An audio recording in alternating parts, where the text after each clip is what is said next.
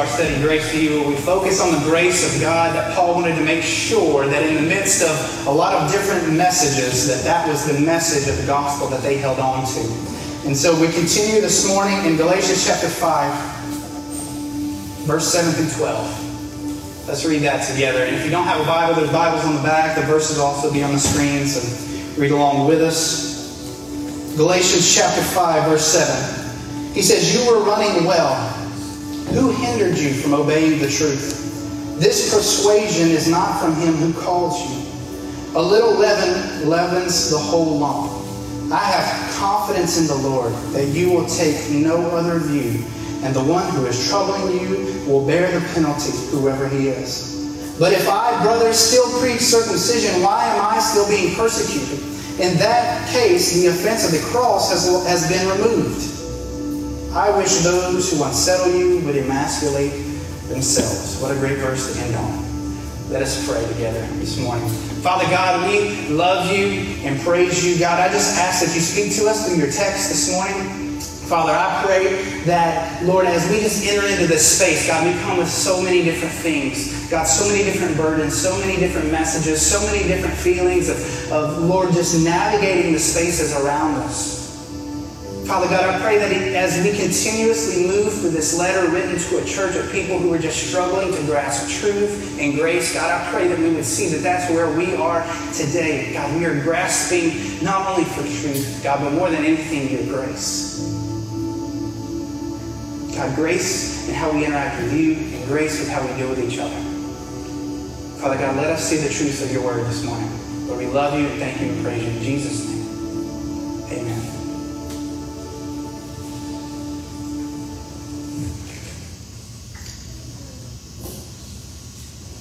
So Galatians chapter 5 continues this idea that we started last week, where Paul is teaching us about the idea of what it means to begin to live this freedom out.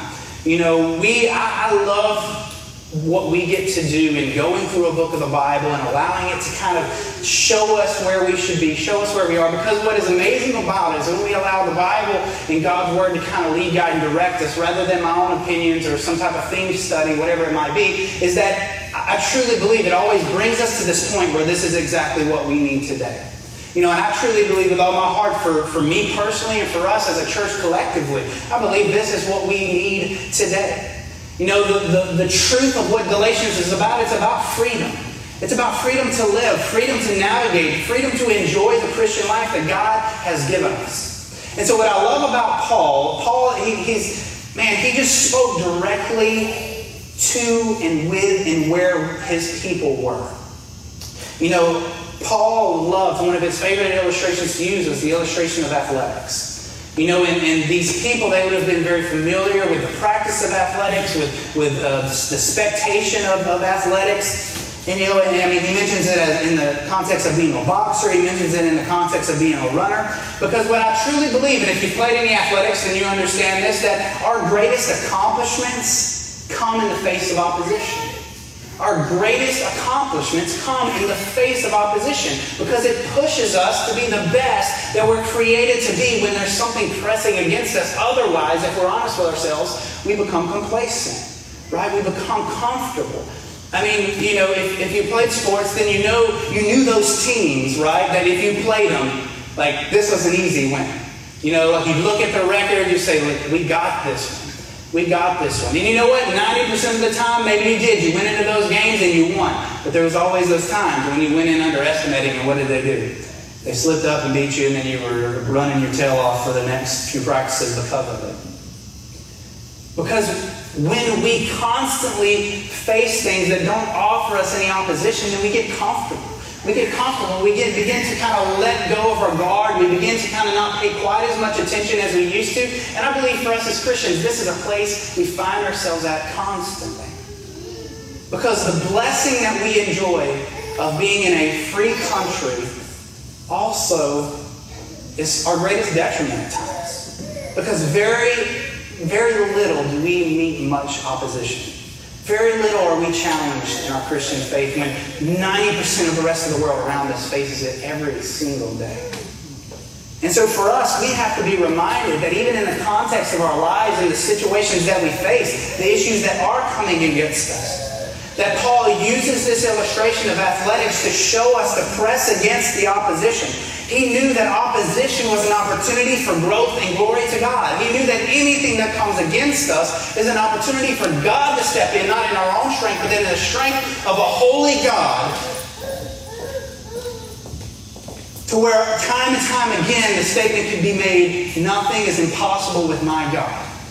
That in the face of anything, all throughout the Old and New Testament, God continuously uses this narrative of taking the weakest, the most unlikely among them and using them for His glory and for His honor and for the progression of His kingdom. That is the MO of our God. Our God steps into weak, broken spaces and He makes much of them. Come on. That is what our God does. And too often we don't face enough opposition or acknowledge the opposition in our life to allow God to begin to work in those spaces. Because, and I love how Paul constantly references back to a race or to this athletic event, because our place is in the race. Our place is in the race. Running the race is an influence. And it's an influence on ourselves. It's an influence on others around us. In God's story, the story that He is doing with us is the greatest underdog story in history. Listen, we love underdog stories, right? That's why we all love Rudy, right? This little short white dude trying to play football. He was not good, but he continued to push it and still didn't play that much, but he pushed through it, right? He accomplished goals and he did things. Like, we love stories like that. And in reality, when we're dealing with a holy God, it's not an underdog story. But from our perspective, when we look at ourselves, we know that we're weak. We know that we're broken. We know that we need direction. We know that from day to day to day, we need new mercies. Thank God for new mercies. Because I don't know about you, but I need them. That's the God that we serve. And Paul is pressing them to continue that race, to be involved in that truth, to grab a hold. Last week we learned to stand firm in that, to hold tightly to that, almost in a military sense, to defend it and to hold on to it, to not so easily let it go.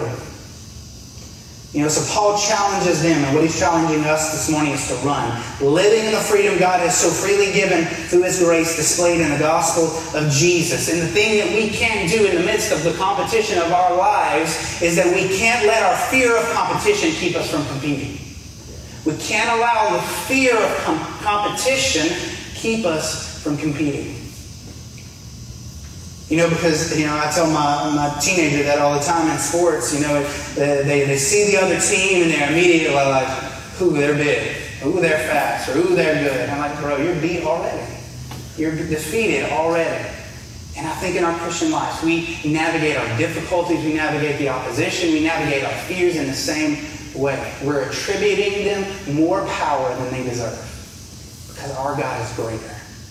Our God is greater than that. Because what's beautiful about the illustration that Paul continuously uses is that in this day and age, they would have been familiar with the Olympic Games. Historically, the Olympic Games started around 776 BC. And so this, where Paul is writing, is written about around 60 AD. And so this is well after those type of events have begun. And what we understand about the Olympics is a lot of the way that they understood about the Olympics is that people competed as citizens of a particular place. So when he's telling us to run a race, he is telling us that we are citizens representing that. And there's a lot of confidence that comes in that. That the race that we run, we're not running to gain citizenship. We're gaining because we're citizens. Do you see where the hope and the promise is in that? That He's encouraging us to run because we are citizens of heaven. We are citizens of His nation. We are citizens of His kingdom. And so our running isn't to gain citizenship. Our running is because we are citizens. And there is hope in that. There is confidence in that. That He encourages us to run that race with. That we run because of where we're from, not where we're going. Amen. We run because of where we are from. 1 Corinthians 9:24, it says, "Do you not know that in a race all the runners run, but only one receives the prize? So run that you may obtain it." Run. He encourages us, run so that we may obtain it.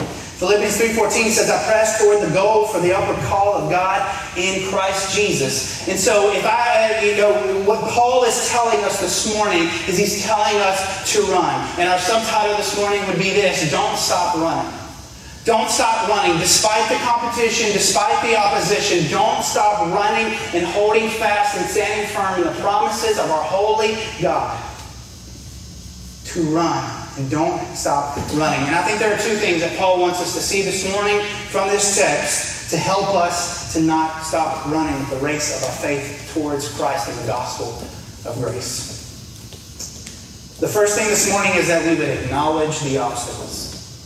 To acknowledge the obstacles. In Galatians 5:7 he says, you are running well. You are running well. I think if we're really honest, we talked about this a little bit last week, and if we're really honest, starting our Christian faith, starting on that journey is easy, right? It's easy to begin that race. And I think a lot of us, if we're honest with ourselves, like we talked about last week, that there are times in our lives when we were so passionate, so driven by the Lord and what He had done with us. And Paul is saying to them, you are running so well. He's speaking of it in past tense. And I think this is a place we find ourselves. Where did that passion go? Where did that desire to run that race go? Where did that competitive spirit go? Because in the race of our Christian lives, we run into a lot of adversity, opposition, and competition. And so Paul is telling them, you were running so well. And he goes on to the next portion of this verse and he says, who hindered you?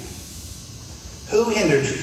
Because what he's wanting them to do is he's wanting them to acknowledge the opposition. He's wanting them to acknowledge the obstacles, to know the enemy, to know what's happening in the midst of these people. Too often for us, and I believe even with them, we're afraid to acknowledge the obstacles impeding our run. Because it's a lot easier for us in our Christian life to pretend like certain things aren't there. Whether it's fear, because we're too prideful to admit that we'd ever be afraid of anything.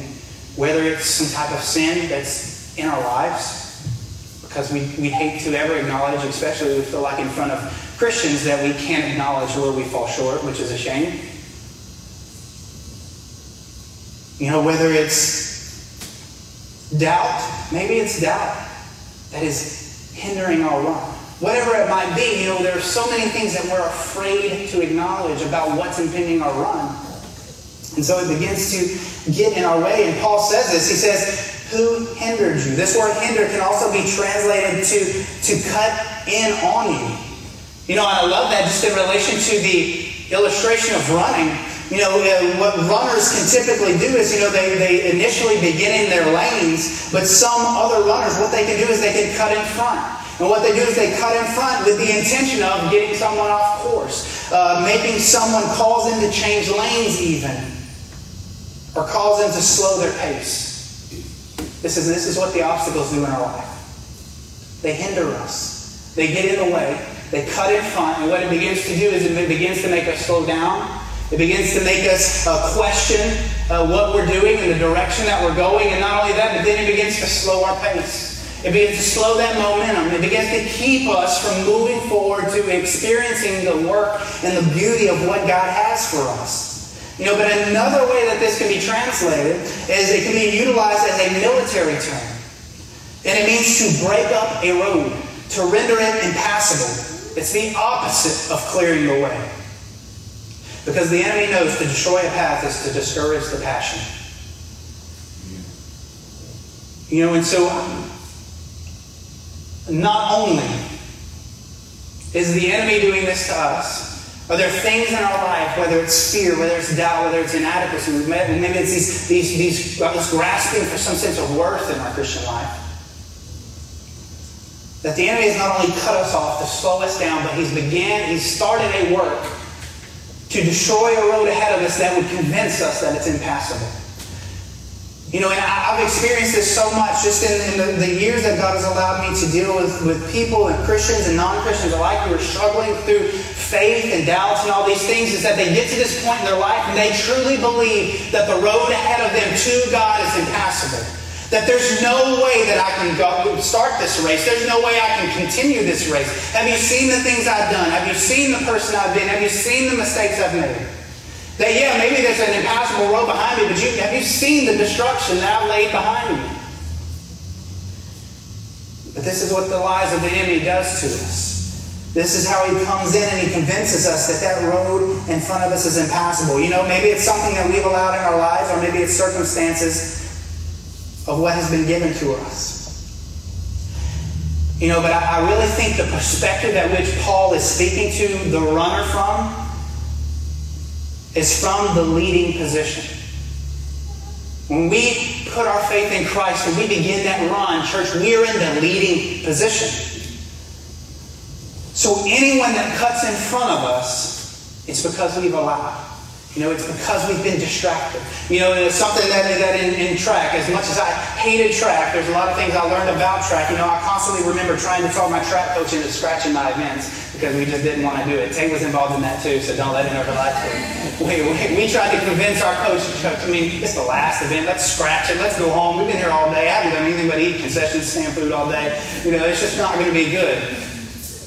But what Paul is saying, I believe he's speaking to us from the leading position. And what you learn in racing and running is to never look back.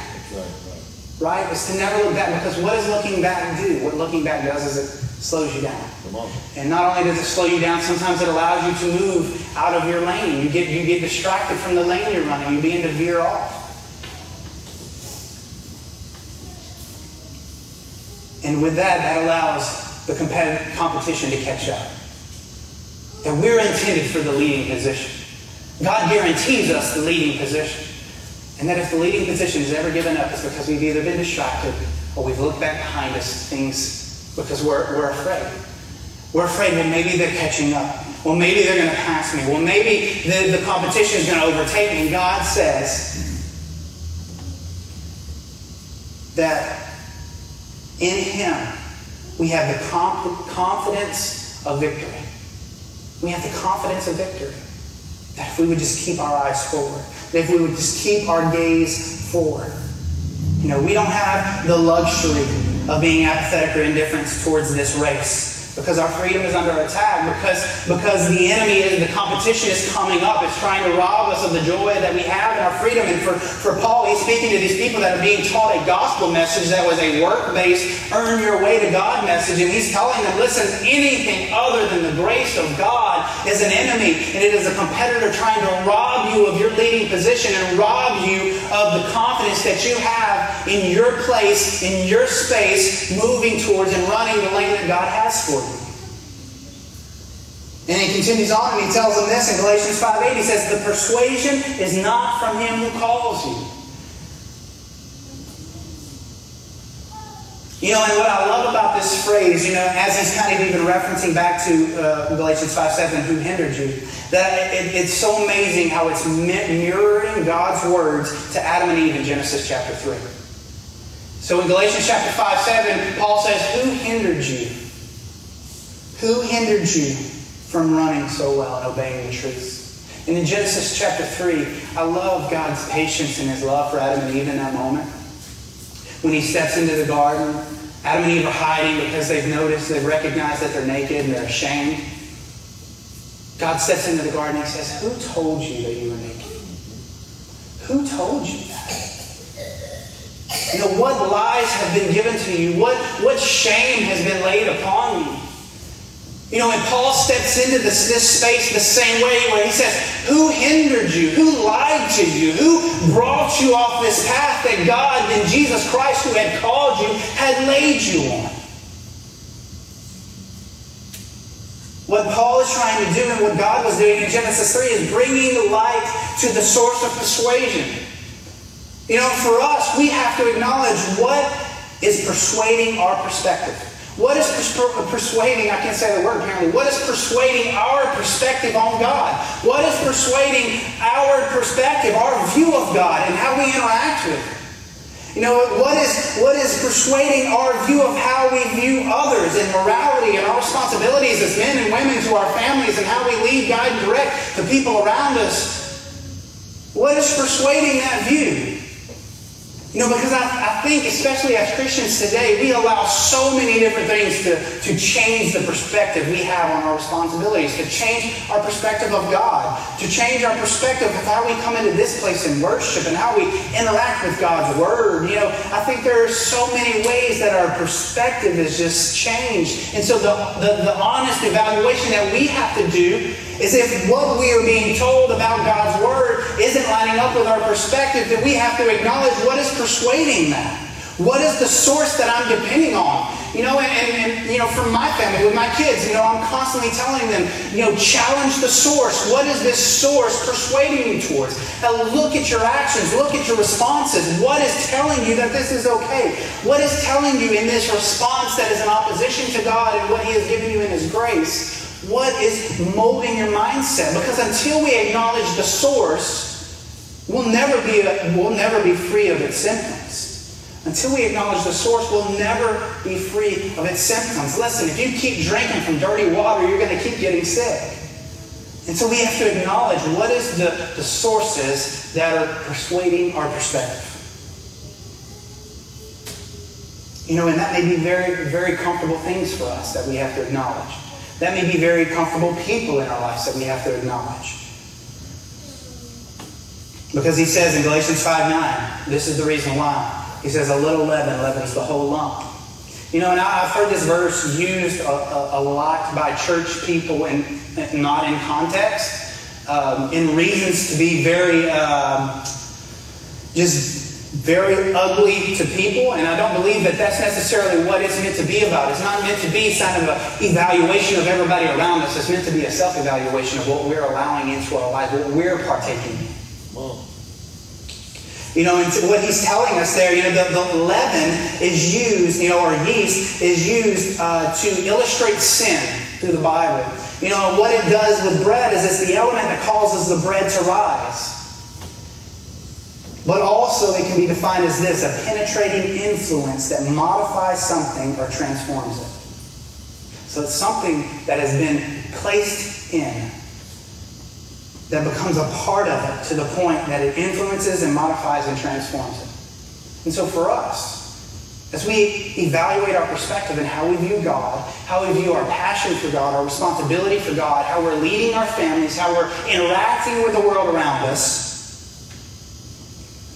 the reality is that we have to acknowledge what that penetrating influence is in our life. Is it the media?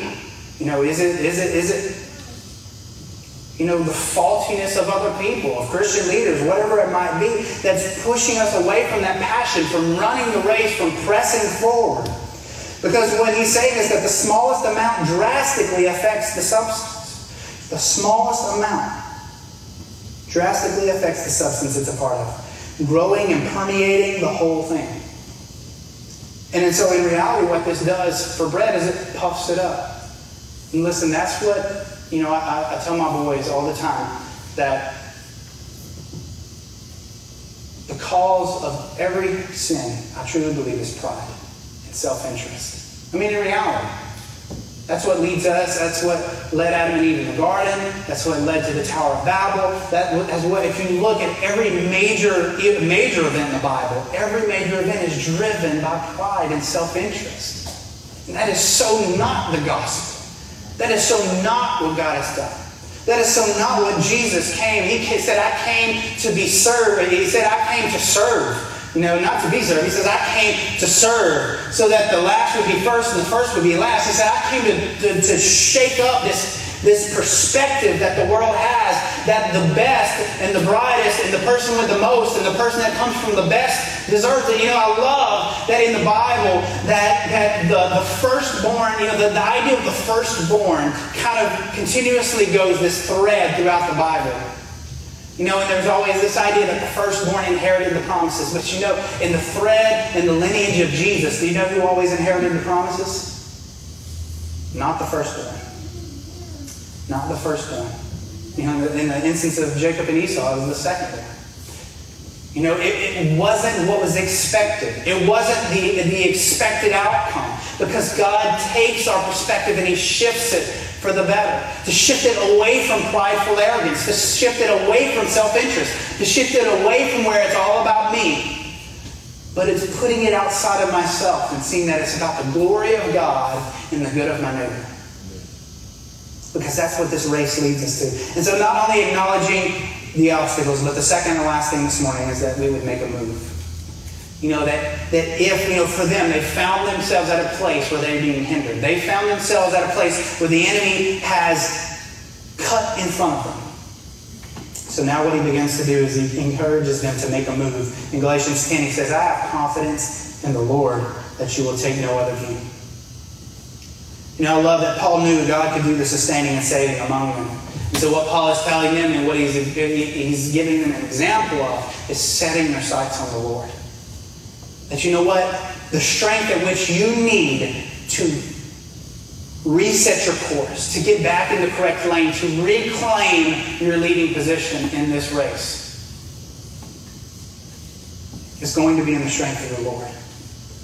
Where too often we depend on our own strengths to accomplish the task that God has set before us. So we constantly find ourselves falling behind, being hindered, being cut off. He tells them, he says, I have confidence in the Lord. And I believe Paul is shifting their focus to that. And then not only that, but I believe he's sharing with them. In one instance we see all throughout the book of Galatians that Paul's having to defend his identity in Jesus and what the message he came and brought to them. But what he is also showing them and reminding them of the opposition that is sure to come. That in the midst of making this move, in the midst of beginning to step forward and trust in God and begin to continue the race, Paul says, he says this, he says, if I still preached circumcision, why am I being persecuted? And what he's saying here, he says, if I preached the message that they wanted to hear, if I preached the message that was comfortable for them and fit into their worldview of God, why am I still being persecuted? Because what he's telling us is get ready, church, because when you begin to make a move, expect the opposition. Expect the competition. He says, because it's not going to be the message that they like. Because he says, if it's the message that they like, why am I still being persecuted? Paul says making moves may cost us. He says, if I'm preaching the popular message, why are they still persecuted? And the thing about Paul's message is that Paul's message wasn't a message of hate. Paul's message was not a message that drove people apart, but Paul's message was a message of grace. Paul's message was a message of invitational and inclusion. Paul's message was a message that said, come. It said, bring your burdens, bring your struggles, bring your sin, bring your issues, lay them at the feet of the cross, and then so in that, He will take that sin and nail the record of debt held against you so that it dies on the cross with Jesus, so that it's no longer held against you. Paul's message was not a message of hate, but he was still persecuted for it because it was not the message that the people wanted to hear. Church, we cannot be surprised when the opposition against us is coming from the world around us, because the message of the cross is not a popular message. Galatians 5:11. He says, if they were not persecuting me, it would mean that the offense of the cross has been removed.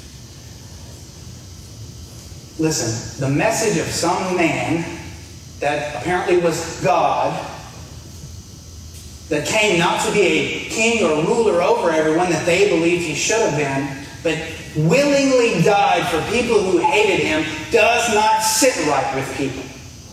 That doesn't make sense. In 1 Corinthians he says, but to preach Christ crucified is a stumbling block to the Jews, and it's a folly or ignorance to the Gentiles, who are mostly unbelievers. It doesn't make sense. Why would the God of the universe give himself for sinful humanity? The Bible tells us because our God is agape. He's love, affectionate, willing, giving love to his people.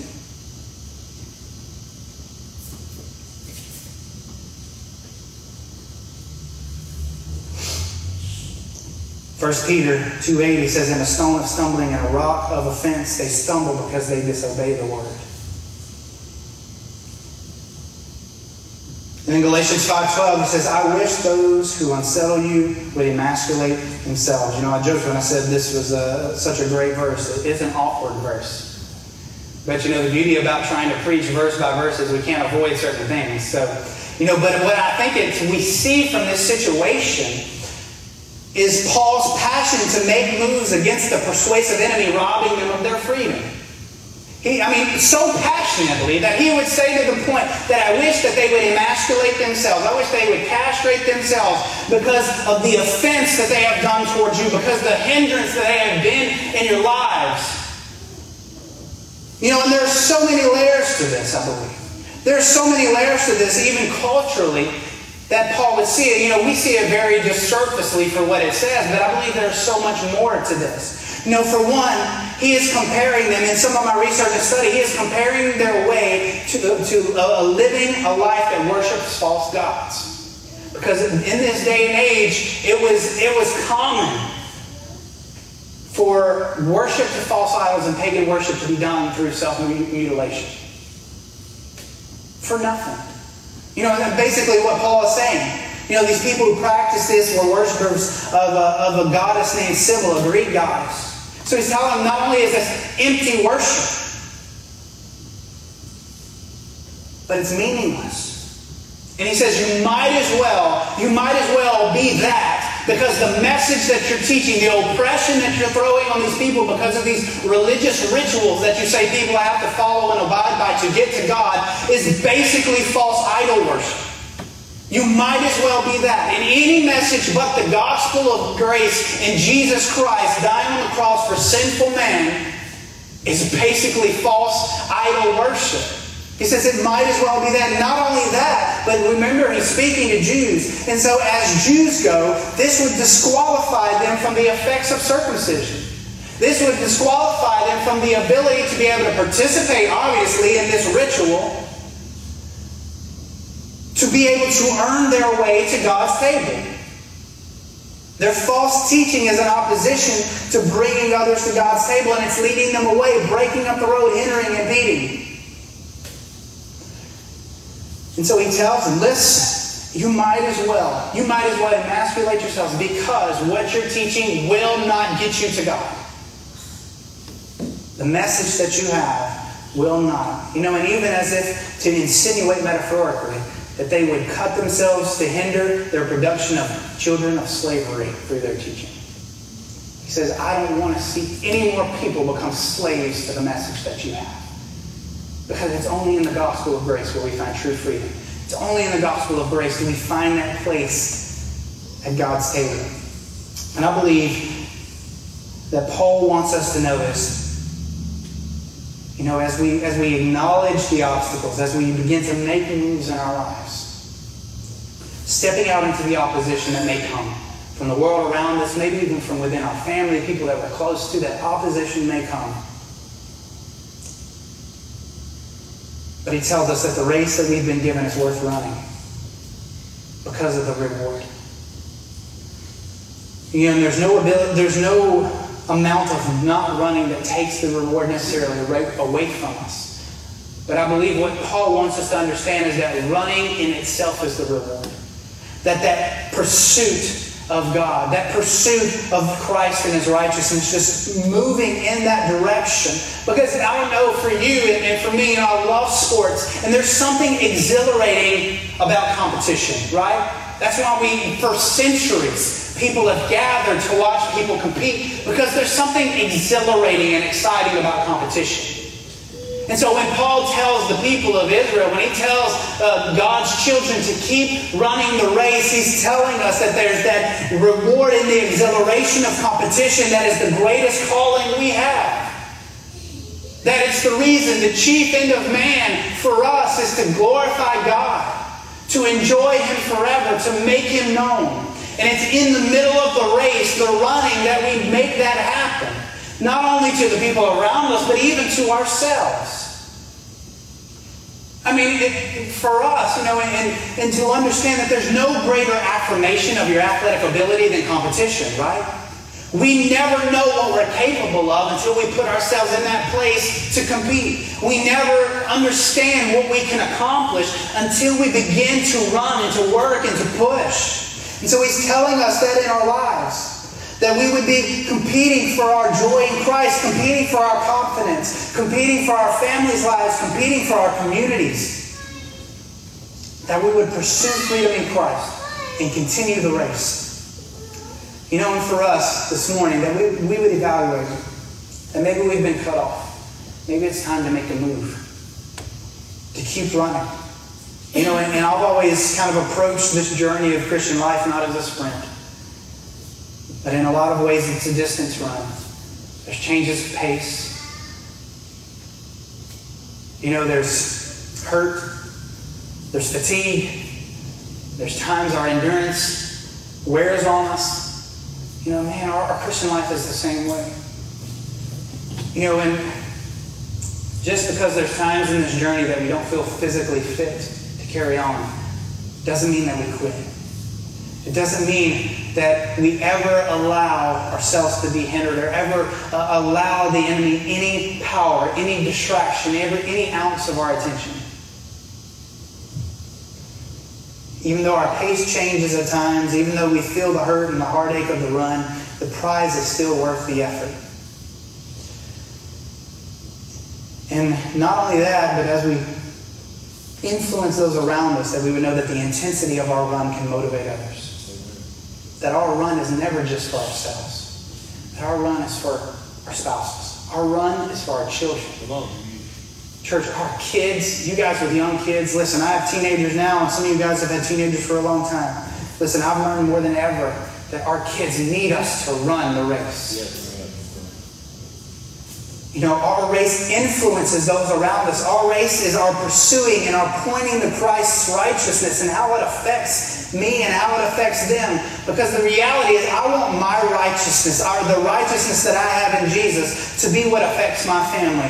Not my empty lifestyle of sin, not my selfishness. I want my righteousness in Jesus to be what influences my family. Amen. You know, and so with that in light, maybe it's even another way or better way to look at it, to look at the race as a relay. We're passing a baton. But it's not only the exchange that's important, but for us that we run, just like in a relay, to put others in a better position. That we run that race to put others in a position to lead. We run the race to put others in a position to win, to be closer to the reward, to have a better place. You know, we may never feel like it. We're not meant to be, as Christians, we're not meant to be the anchor. But I think we run the race believing that everyone around us is the anchor. That I'm running the race to put my family in a better position. I'm running the race to put my friends in a better position to win, to be in a better position to be ahead, to lead. That the harder I run the race, for me as a father, as a husband, the harder I run the race, the better position I put the people around me in. We cannot neglect to see the responsibility that we have to run. To run in the freedom that we've been given. Not to be given to shame. Not to be given to guilt. Because that's what this freedom is about. He's saying freedom from the law. Freedom from the oppression of the expectation of the do's and don'ts. It's not about what you get right. It's about what God's done right. And us resting in His faithfulness. Amen. That we would run to put others in a better position. Can we be those people? For our kids, even from the youngest to the oldest, can we run to put them in a better position? For our spouses, man, they desperately need that. Husbands, wives, your counterpart needs that from you. Running that race to put them in a better position. That we would enter, and I'll leave you with this, that we would enter into competition with intentions on running because we're already winning. Let's run. Let's run in that confidence, church, and let's make moves. If you're here this morning and you feel hindered in any way in your Christian life, whatever it may be, fear, doubt, sin, temptation, that this morning, first off, that we acknowledge the obstacles, and then second off, we begin to make moves. We begin to make moves by setting our sights on God. We begin to make moves by depending on Him, We begin to make moves anticipating the opposition to continue, anticipating that their competition will be there. But know that the sustaining work of our run is not in us, but it's in God. And He just invited us to run. To run. To not only better ourselves, but to put others in this relay of life in a better position to lead, and to win, and to run confidently. Can we do that this morning? Can we make that decision together? First, let's bow our heads this morning and let's pray and acknowledge this truth. Acknowledging the obstacles, making a move.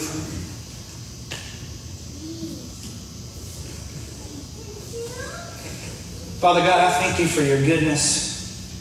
God, I thank you for the truth of your word.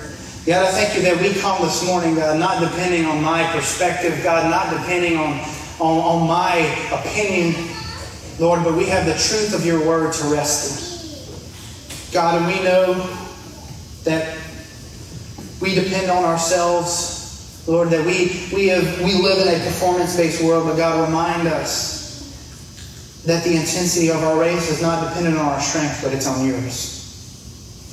God, you just called us to run. You just called us to move, to keep moving forward. God, and you tell us, God, that if we will acknowledge you, that you will make our path straight.